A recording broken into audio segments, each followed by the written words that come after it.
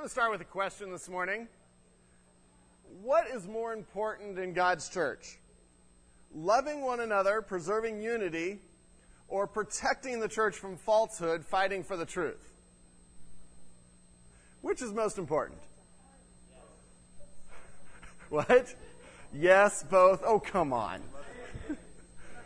What? Which is more important? Loving one another, preserving unity in the church, or protecting the holiness of the church, fighting against sin in the church?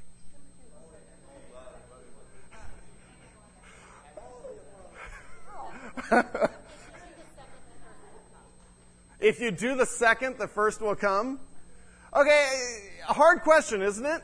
And a lot of you took the middle ground and said both. You just can't choose one or the other. And why do we take the middle ground on that? Which one is commanded in Scripture? Both. And there are problems when we so gravitate towards one or so gravitate towards the other that we neglect the one. If you are a person that is all about love in the church and preserving unity in the church, and you're willing to sacrifice truth to do that, where does that leave your church? Falling apart, pursuing things that aren't biblical, that aren't godly, and that will break down the unity of a church. Guaranteed. And so you can't ignore truth and still have unity. But if you're one that is so into the truth and so into, I must look for every person that is straying as they walk in that door and confront them before they leave this door. Maybe, I saw John driving by a liquor store the other day. I don't know if he went in or not, but I'm going to guess he did, and we're going to get him. Sorry, I know John can take that. He didn't, by the way. We're joking. He didn't actually go in. But then if I'm that so focused on the truth and I don't do it in a loving way, what does that do to the church? Well, nobody's left, for one thing, because we're not encouraging each other. We're not lovingly confronting each other. We must hold both together. Growing up, and this is a sort of a sad and gross story. I'll just warn you of that up front. Sometimes I start with a funny story. Don't be looking for the punchline. But it illustrates what I want to talk about today. When I was young, I raised hamsters.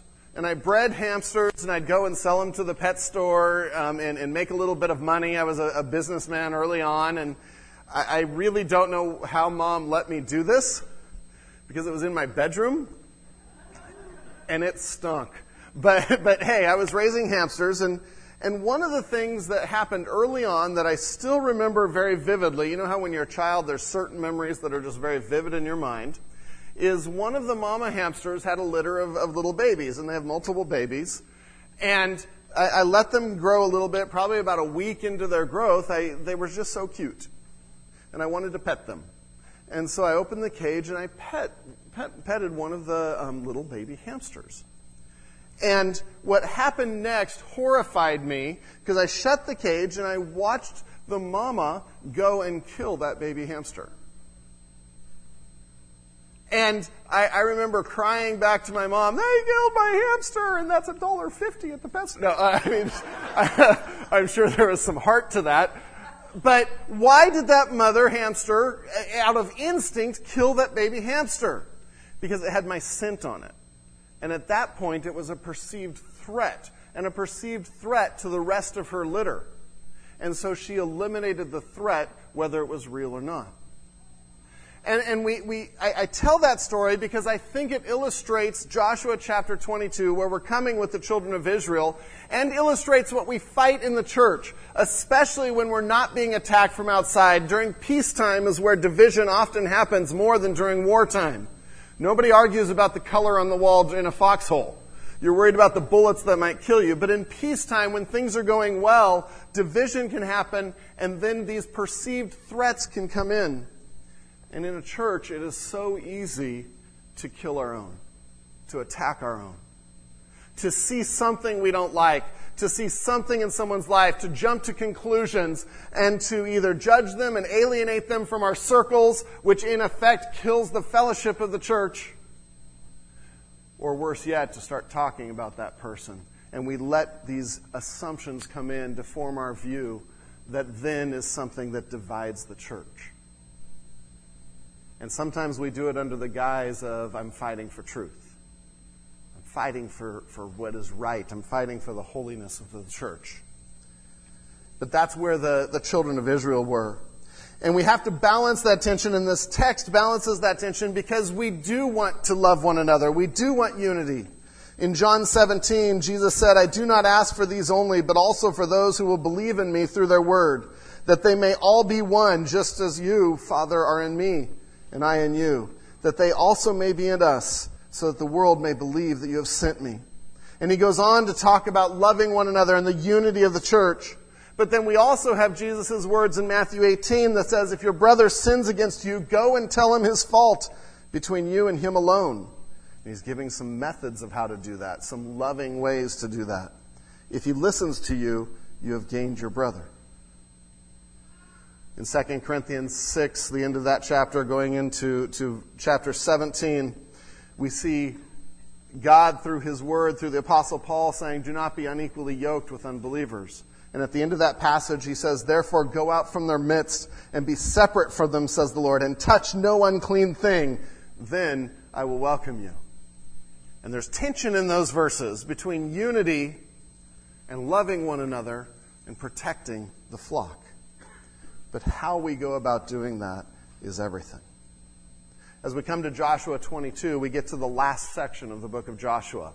And we've gone through the campaigns, and we spent a lot of time on the campaigns where battles were fought. Unfortunately, a battle was lost because of sin. And we saw a nation following God and at times not following God and the consequences for that. And then we saw the middle section where the land was allotted. And Pastor Andrew did a great job last week of going through the whole land. And that represented, after the conquest, the tribes getting their inheritance, getting their land. This was a very, very incredible fulfillment of promise to them. And so they take the land and things are good, and we have generally a time of peace. As they take the land, they still have some little skirmishes that have to be fought, but the back of the enemy army has been broken. And so we come now to chapters 22, 23, and 24, and they form the end of the book of Joshua. And they answer questions like, what's going to happen to the children of Israel? Will they still follow God? Will they stay a nation even though they're 12 tribes that have different lands allotted to them? And that's what we come to today, the unity of the people. Will they continue to follow God's commands, the truth, and protecting the truth? And so I want to start at the end of Joshua 21, if you turn there. We'll get to Joshua 22, but I want to read the last two verses of Joshua 21. Verses 44 and 45, because it's setting up these last three chapters that are now going to be challenges to the people. What kinds of things might now affect their unity, their ability to do God's work? But at the end of Joshua 21, 44 and 45, and the Lord gave them rest on every side, just as he had sworn to their fathers. So we come to a time of peace, a different stage. Not one of all their enemies had withstood them, for the Lord had given all their enemies into their hands. Not one word of all the good promises that the Lord had made to the house of Israel had failed. All came to pass.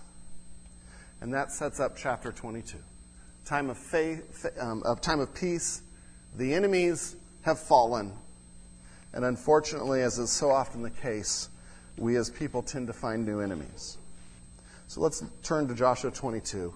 And let's go through the story and then pull out some principles after we go through the story.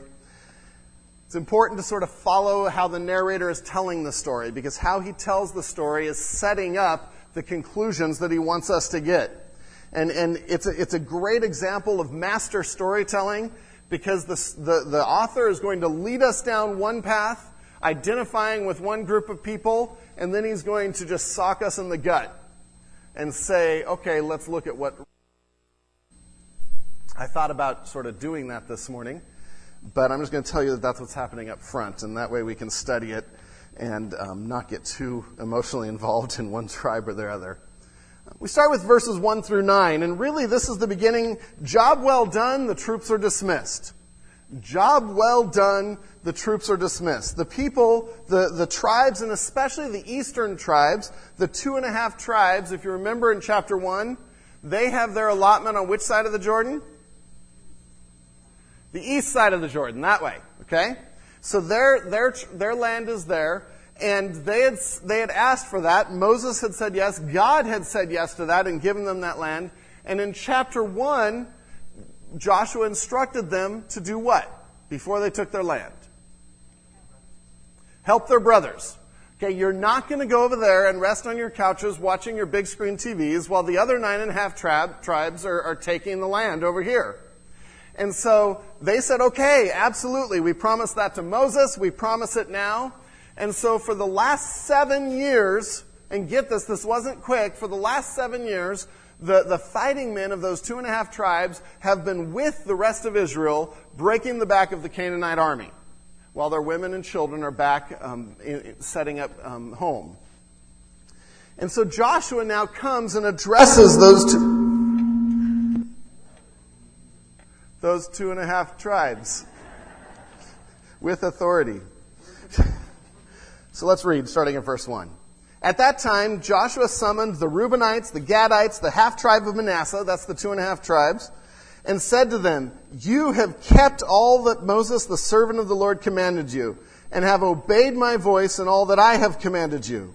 You have not forsaken your brothers these many days down to this day, but have been careful to keep the charge of the Lord your God.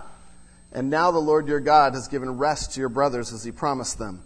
Therefore turn and go to your tents in the land where your possession lies, which Moses, the servant of the Lord, gave you on the other side of the Jordan. Isn't that a great commendation? Joshua pulls you in at the end of the battle. It's a job well done. And he says, you have kept everything you said. You have followed God. You have followed Moses. You have followed me. Now you get to go home. Pretty incredible commendation. They were faithful. What the author here is doing is he's setting up really a character reference for these 2.5 tribes. Right at the beginning, he's saying, this is what these tribes are like. They're faithful, they're following God, they're following his commands. They fought exactly as was instructed. They saved lives of some of those men that they fought beside. Their lives were saved by some of those 9.5 tribes. They were one nation doing God's work. And that should create some trust. That should create a pattern of faithfulness that all knew about. In verse 5, Joshua goes on because he's dismissing them, so he's going to give them some instructions for how you go on from here. And he says, only be very careful to observe the commandment and the law that Moses, the servant of the Lord, commanded you, to love the Lord your God, and to walk in all his ways, and to keep his commandments, and to cling to him and to serve him with all your heart and with all your soul. So Joshua blessed them and sent them away, and they went to their tents. And so Joshua, as he's sending them out, said, keep following God. Don't forget your God. Keep obeying him. And really, you can summarize those commands to 3 different things. Obey, love, and serve. Obey God. Follow his commands. Love him with all your heart. And at the end, cling to him, but then serve him. Don't forget that our lives are in service to the King. Same is true today. Our lives, because we have been saved, as one of the youth themes was a couple of years ago, we're saved to serve. We're servants of the King.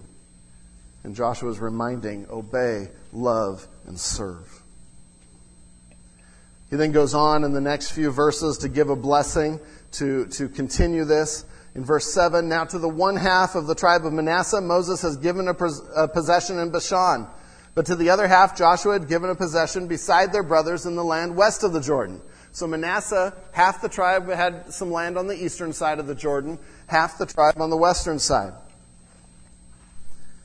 And when Joshua sent them away to their homes and blessed them, he said to them, go back to your tents with much wealth and with very much livestock, with silver, gold, bronze, and iron, and with much clothing. Divide the spoil of your enemies with your brothers. And so he not only verbally blesses them, he says, take all kinds of loot. All the battles they've been waging, they had instructions from God of what not to take and who to kill and who to destroy. But God also said, you can have some of these things. And Joshua is saying, take them home. And so he was sending 2.5 tribes home very wealthy. Now he also says, go home and do what with your brothers? Share it with your brothers. Now that quite possibly started to get under the skin of the 9.5 tribes a little bit. Because what might they be thinking? They didn't fight with us. The people that were left behind, no, the spoils go to the warriors. But God said, no, even those that are back home, and we see that later, even those that are back home participate in the battle. They support the battle. And so they deserve part of the results, the spoils. Divide the spoil of the enemies with your brothers. 9. So the people of Reuben and the people of Gad and the half-tribe of Manasseh returned home, parting from the people of Israel at Shiloh, which is in the land of Canaan, to go to the land of Gilead, their own land of which they had possessed themselves by command of the Lord through Moses. I love these first 9 verses. It really is job well done. Go home. Be at peace. Be with your families. And if I hadn't seen my family for 7 years, this would be really good news. And I'd be on my way. And this sets up what's going to happen in the rest of the chapter. One point, just an application point that I want to get out of this. It is a good thing to commend God's workers. Joshua here is commending these tribes for doing a good job, for fighting for the Lord. It's a good thing to commend God's workers, and I pray that we are a church that does that. Yes, it was God's work, but His instruments, His tools are to be commended. I think of that here at Village. We saw a presentation for VBS this morning, and I just watched all week Village rising up and ministering to those 130 kids. It's pretty amazing when a church of 200 can minister to 130. And volunteers were volunteering all over the place, some with the kids, some behind the scenes. Some of you were praying every day for what was going on. Praise God. I commend you for helping those kids hear the gospel, for the souls of those kids that turned to Christ this week. Thank you. I think of all the ministries that happen here at Village. Those of you, many of you are in leadership of ministries, whether it be women's ministry or some of the other events that we have, or Awana or different things. Thank you for doing that. Many of you are serving behind the scenes. Things that if your service didn't happen, this place would fall apart. Even things like cleaning the facilities. If that didn't happen, boy, would that impact ministry on Sunday. Yeah, amen? And I thank you for that. I commend you for being a faithful congregation. I commend you for giving to God's work. Something we don't talk about a lot, but those of you that give and are faithful in tithing, thank you for that, because that is part of how God uses His resources to fund His ministry, to have the gospel go on. Thank you for doing that. I think it's okay to thank people for being faithful to God's work. And so here Joshua is commending the tribes, and I commend you. It is such a joy to work and serve in this church with a people that love God, obey God, and serve Him. But then the chapter goes on. And in verse 10, we get the storyline starts to shift a little bit. The author here has presented the eastern tribes as faithful tribes. But now in point number 2, the assumption that almost starts a civil war. The assumption that almost starts a civil war, and things change like that. Verse 10. And when they came to the region of Jordan, that is in the land of Canaan, and they here is the 2.5 tribes, the eastern tribes, they're on their way home. And just think of the emotions that they might be feeling. Like I said, excited to be home, but also for the last 7 years, they have fought side by side with these other men that they have now left, that have become their family, that they are now having to say goodbye to. And I think of that, this had to be incredible mixed emotions for them, because they've left the majority. And part of those mixed emotions might very well have been, what if there's a break between us? What if they don't accept us anymore? How will we stay close? You know, I think of veterans reunions. Have you seen any veterans reunions? It's like tears everywhere, and the men are hugging that are usually these gruff, hard men. Why? Because they've developed a bond together, forged in battle, forged in risking their lives for each other. And so that now is they're separated, but those are all part of the emotions here. And so when they came to the region of the Jordan, that is at the land of Canaan, the people of Reuben and the people of Gad and the half-tribe of Manasseh built there an altar by the Jordan, an altar of an imposing size. And right there, the needle on the record player, for those of you that remember what those are, the needle on the record player scratches across the vinyl and the music stops and we're like, what? They did what? How could they do this? And so what they did is on their way back home, they come to the Jordan. And if you remember, the Jordan is in the Rift Valley. We've talked about that a number of times, which means they're coming from the mountains. They go down about 2,000 feet to the Jordan Valley. This is below sea level. The Jordan at times is crossable, at times is very difficult to cross. If you go across the other side to their land, it then goes up 3,000 feet to another plateau. And so this Rift Valley really is a dividing point. It's hard to get through, to get across, and people normally stay in their lands. And they get there, and they build an altar, interestingly enough, on the western side, on the Canaanite side of the Jordan, before they cross. They build an altar of imposing size, this huge thing. Now, if you heard that, what might you be thinking? How dare they? How dare they? Let me read a verse to you. Leviticus 17, 18 through 9.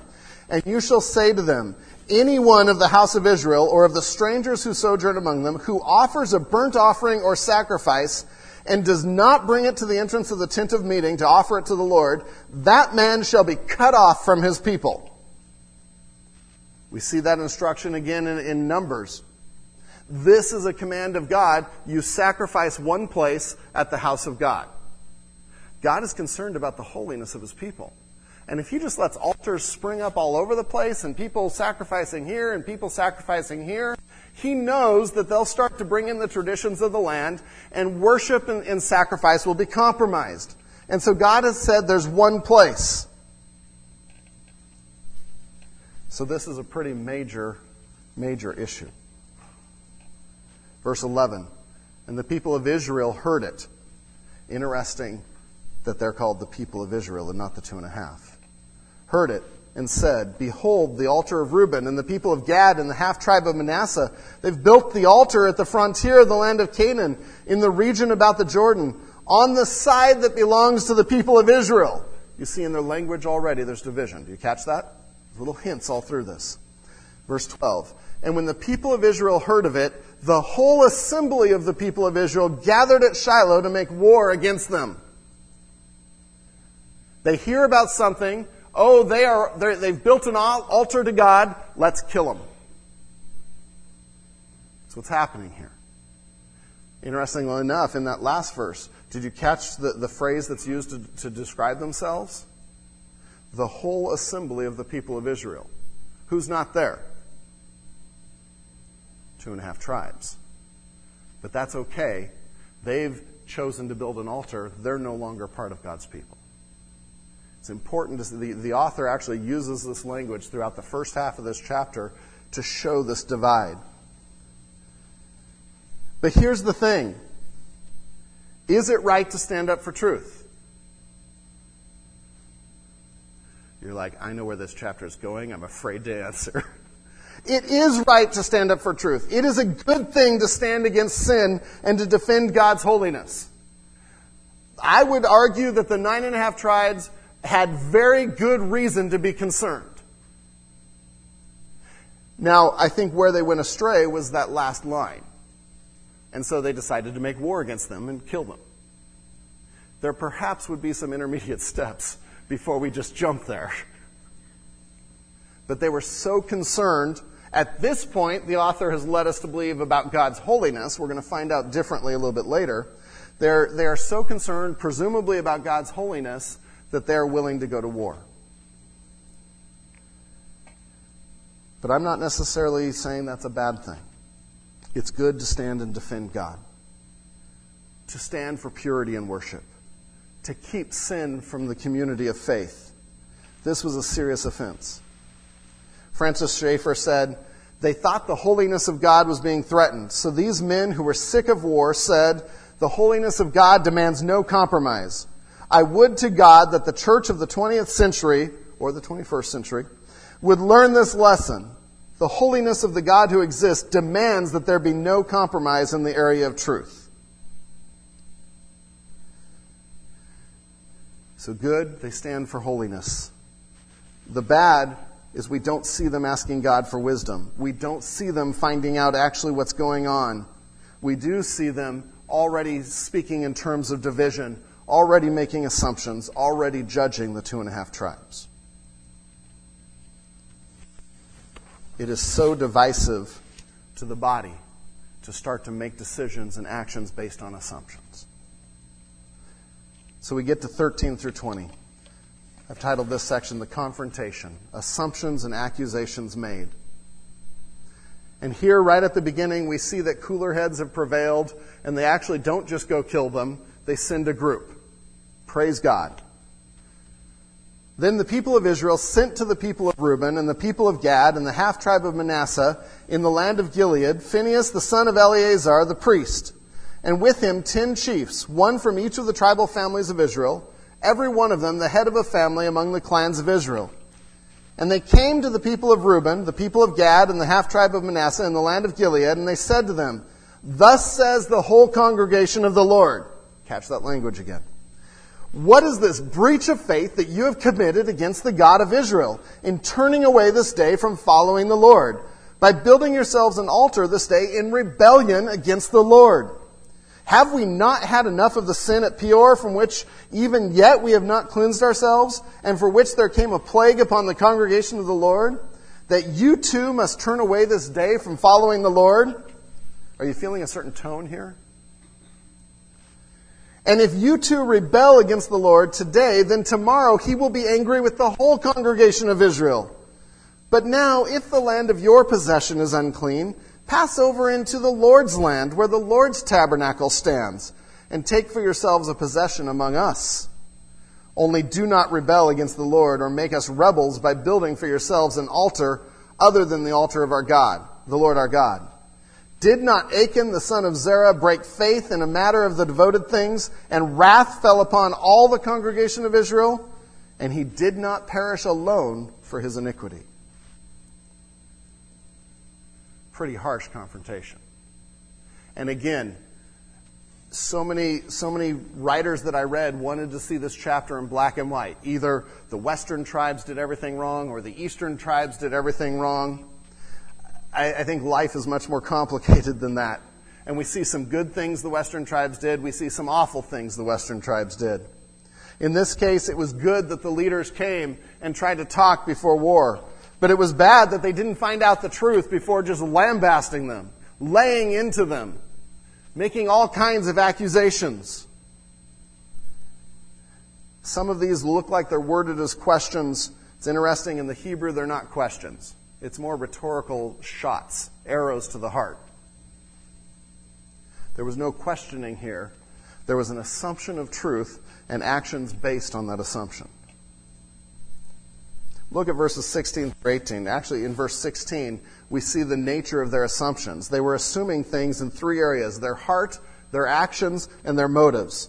"Thus says the whole congregation of the Lord, what is this breach of faith," that's an accusation, "that you have committed against the God of Israel in turning away this day from following the Lord?" And that's an assumption of the heart. You no longer want to follow God. Your heart's not directed toward God. And based on what they heard, incidentally, if you go back and look, this is just hearsay from a messenger. Based on what they heard, they assumed that these people no longer loved God. The next assumption: turning away this day from following the Lord by building yourselves an altar. The next assumption was that they built an altar to make sacrifices on. They were worshiping wrong. And so they were assuming things about their actions that we'll have to wait for the next paragraph to see if that's true. And then finally, the they're assuming things about their motives. They built an altar this day in rebellion against the Lord.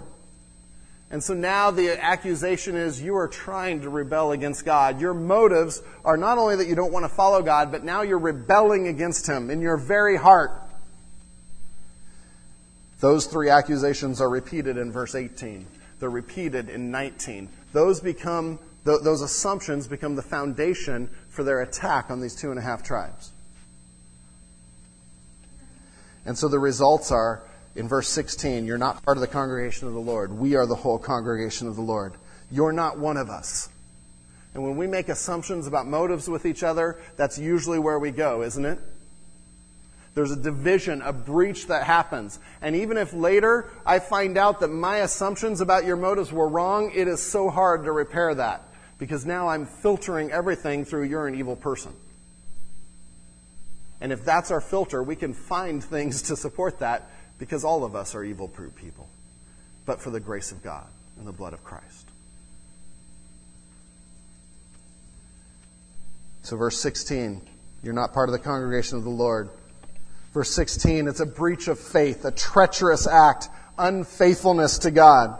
In verse 17, you're sinning like we did at Peor. And that goes back to Numbers 25. You can write that in, study that on your own. But it's a situation where the Israelites were dealing with the Moabites. The women came in and deceived and brought them away from God. They started worshiping idols and Baal Peor.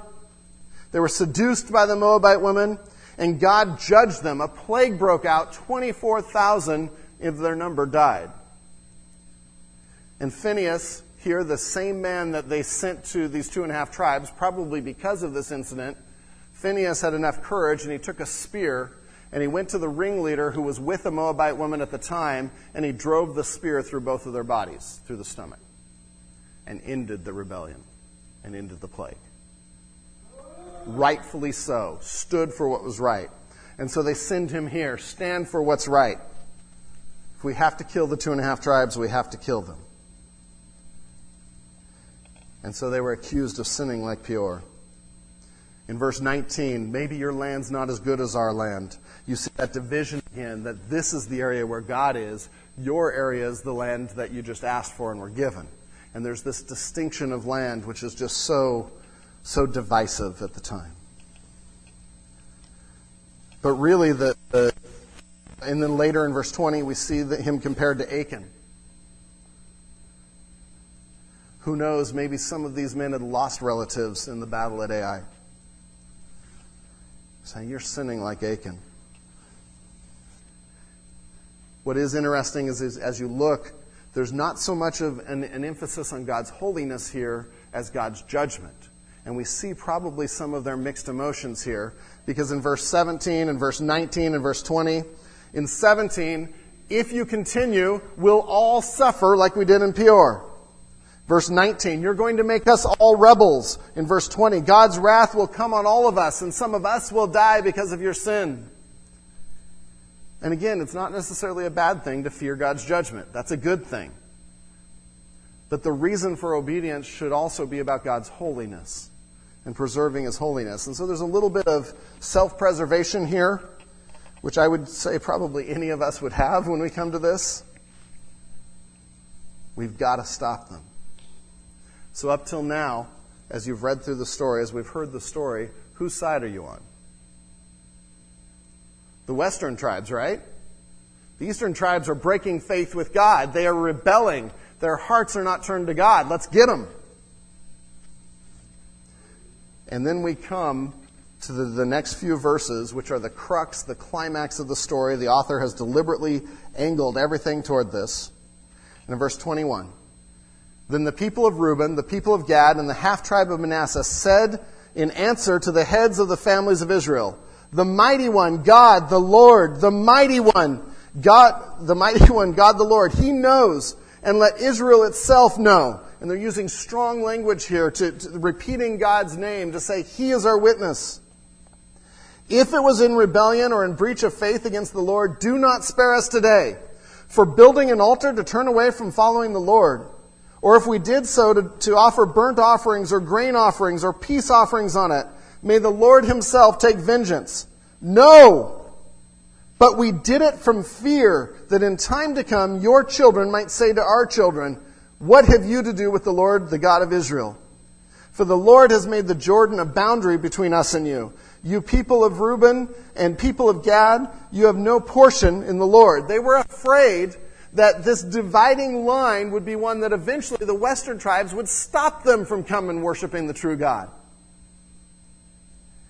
And so they built a pile of stones.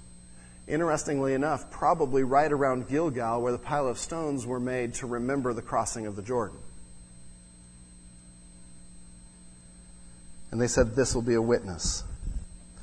Verse 26, therefore we said, let us build an altar, not for burnt offering or for sacrifice, but to be a witness between us and you, and between our generations after us, that we do perform the service of the Lord in his presence with our burnt offerings and sacrifices and peace offerings. So your children will not say to our children in time to come, you have no portion in the Lord. And we thought, if this should be said to us, to our descendants in time to come, we should say, behold the copy of the altar of the Lord, which our fathers made, not for burnt offerings, nor for sacrifice, but to be a witness between us and you. Far be it from us that we should rebel against the Lord and turn away this day from following the Lord by building an altar for burnt offering, grain offering, or sacrifice, other than the altar of the Lord our God that stands before his tabernacle. And we're running out of time, but just briefly, they respond in grace rather than anger. And they respond in truth. And they said, no, we're not building this to sacrifice. In fact, if they had done any sort of fact-checking, they would have found there was no blood or sacrifices on that altar. They said, we did this as a memorial to remind us that we are one. They did it to try to preserve unity, but no good deed goes unpunished, I guess. And it was interpreted differently. Something they intended for unity and for good of the whole was interpreted differently by the 9.5 and almost caused them to be wiped out. That is sobering. But by the grace of God, discussion happened. Truth came out.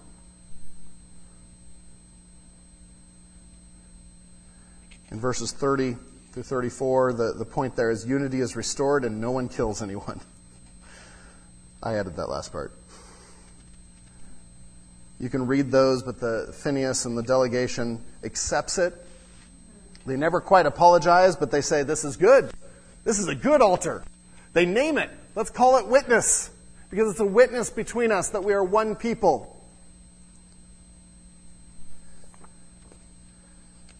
And it becomes a symbol of unity. And the authors just shift the whole story. The western tribes were the heroes, and then they became the goats, really, because they had made assumptions and unity was threatened. So I just want to give you 6 lessons as we close. I'll just list them out. Love to talk about them more, and hopefully in your community groups you can. 6 lessons out of this story. The first is it's commendable for believers to be on guard for purity of faith and worship. The western tribes were right to look into this. How they looked into it is the issue. But they were right to stand for truth. Second one, and I would scream this from the pulpit, but I don't want to hurt your ears. Be careful not to jump to conclusions about someone's motives. Be careful not to jump to conclusions about someone's motives. That's what happened here. They were judging on circumstantial evidence. They only had some of the facts. But it is God who tests the heart, we read in Jeremiah 17:10. It is so easy to get so upset at people. Our human natures are built to defend ourselves, to elevate ourselves above other people. And how many times have we gone home and said, well, I don't know, that person was really angry with me at church today. Or maybe they didn't even say hi as they walked by. I've heard comments like that. Or maybe they were a little gruff with me today. And so we jump to conclusions about their motives, about their heart. Well, they don't like me. They don't care about different things. When maybe they just had a bad day. Maybe they really needed someone to pray for them today and minister to them. And in a church body, in a family, I watch my kids do it. My kids are always coming and saying, well, Alicia did this, or Jeffrey did this, or Mark did this. And as we explore it, it's always down to motives in their heart and assumptions being made. And it kills a family and it kills a church. Be careful not to jump to conclusions about someone else's motives. You don't know their heart.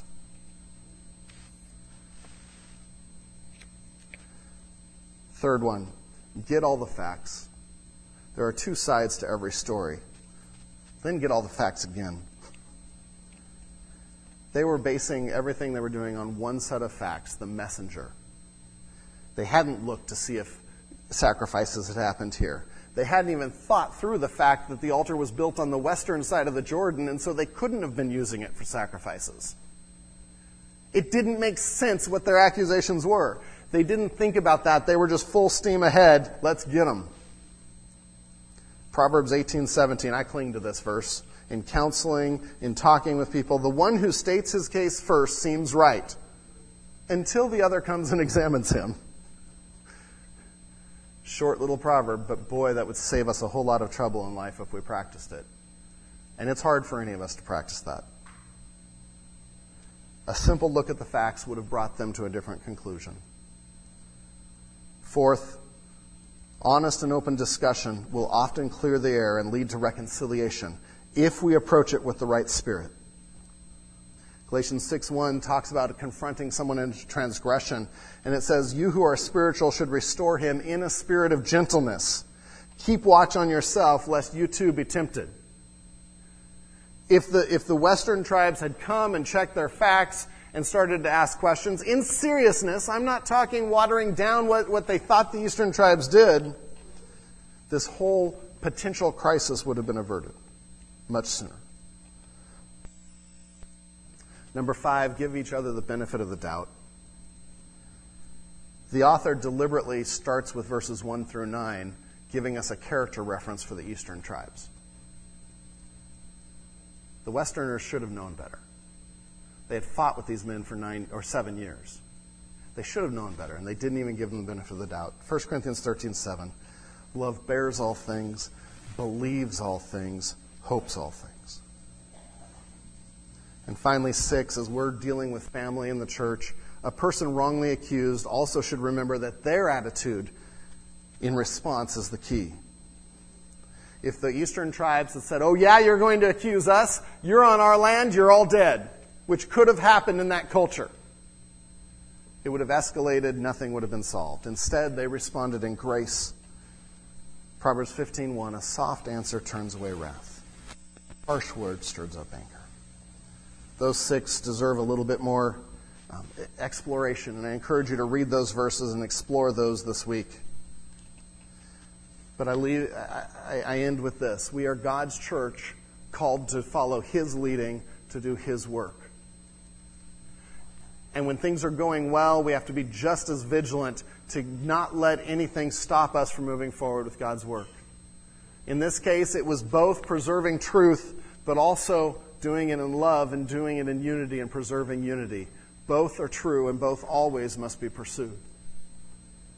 I pray that we can learn something from the Western and Eastern tribes. After this, they became one nation again. Let nothing divide us. Hold to truth, but do so in a biblical way where we come together in unity. Let's pray. Lord God, our Father, I pray right now that if there's anything going on in our body, any conflicts, anything where people have been offended by others, hurt by others, that are holding on to grudges, I pray that you would start dealing with those right now, because those have no place in your body. Lord, if discussions need to happen, I pray that they happen today. And that we are not a people that jumps to try to kill each other, to judge each other, to crucify each other of sorts, but that we are a people that seeks to reconcile, to talk, to not let anything stand in the way of your work. Lord, I know in a small church, in a family, that there are things that can fester and linger. Lord, help us to commit right now to saying, not here, not now. The work of God is too important. Lord, I do pray that we are a congregation also that stands for truth, that stands for your word, that obeys your commands in every way. and encourage each other to do that. Lord, I pray that you would use us to do your work. In Jesus' name.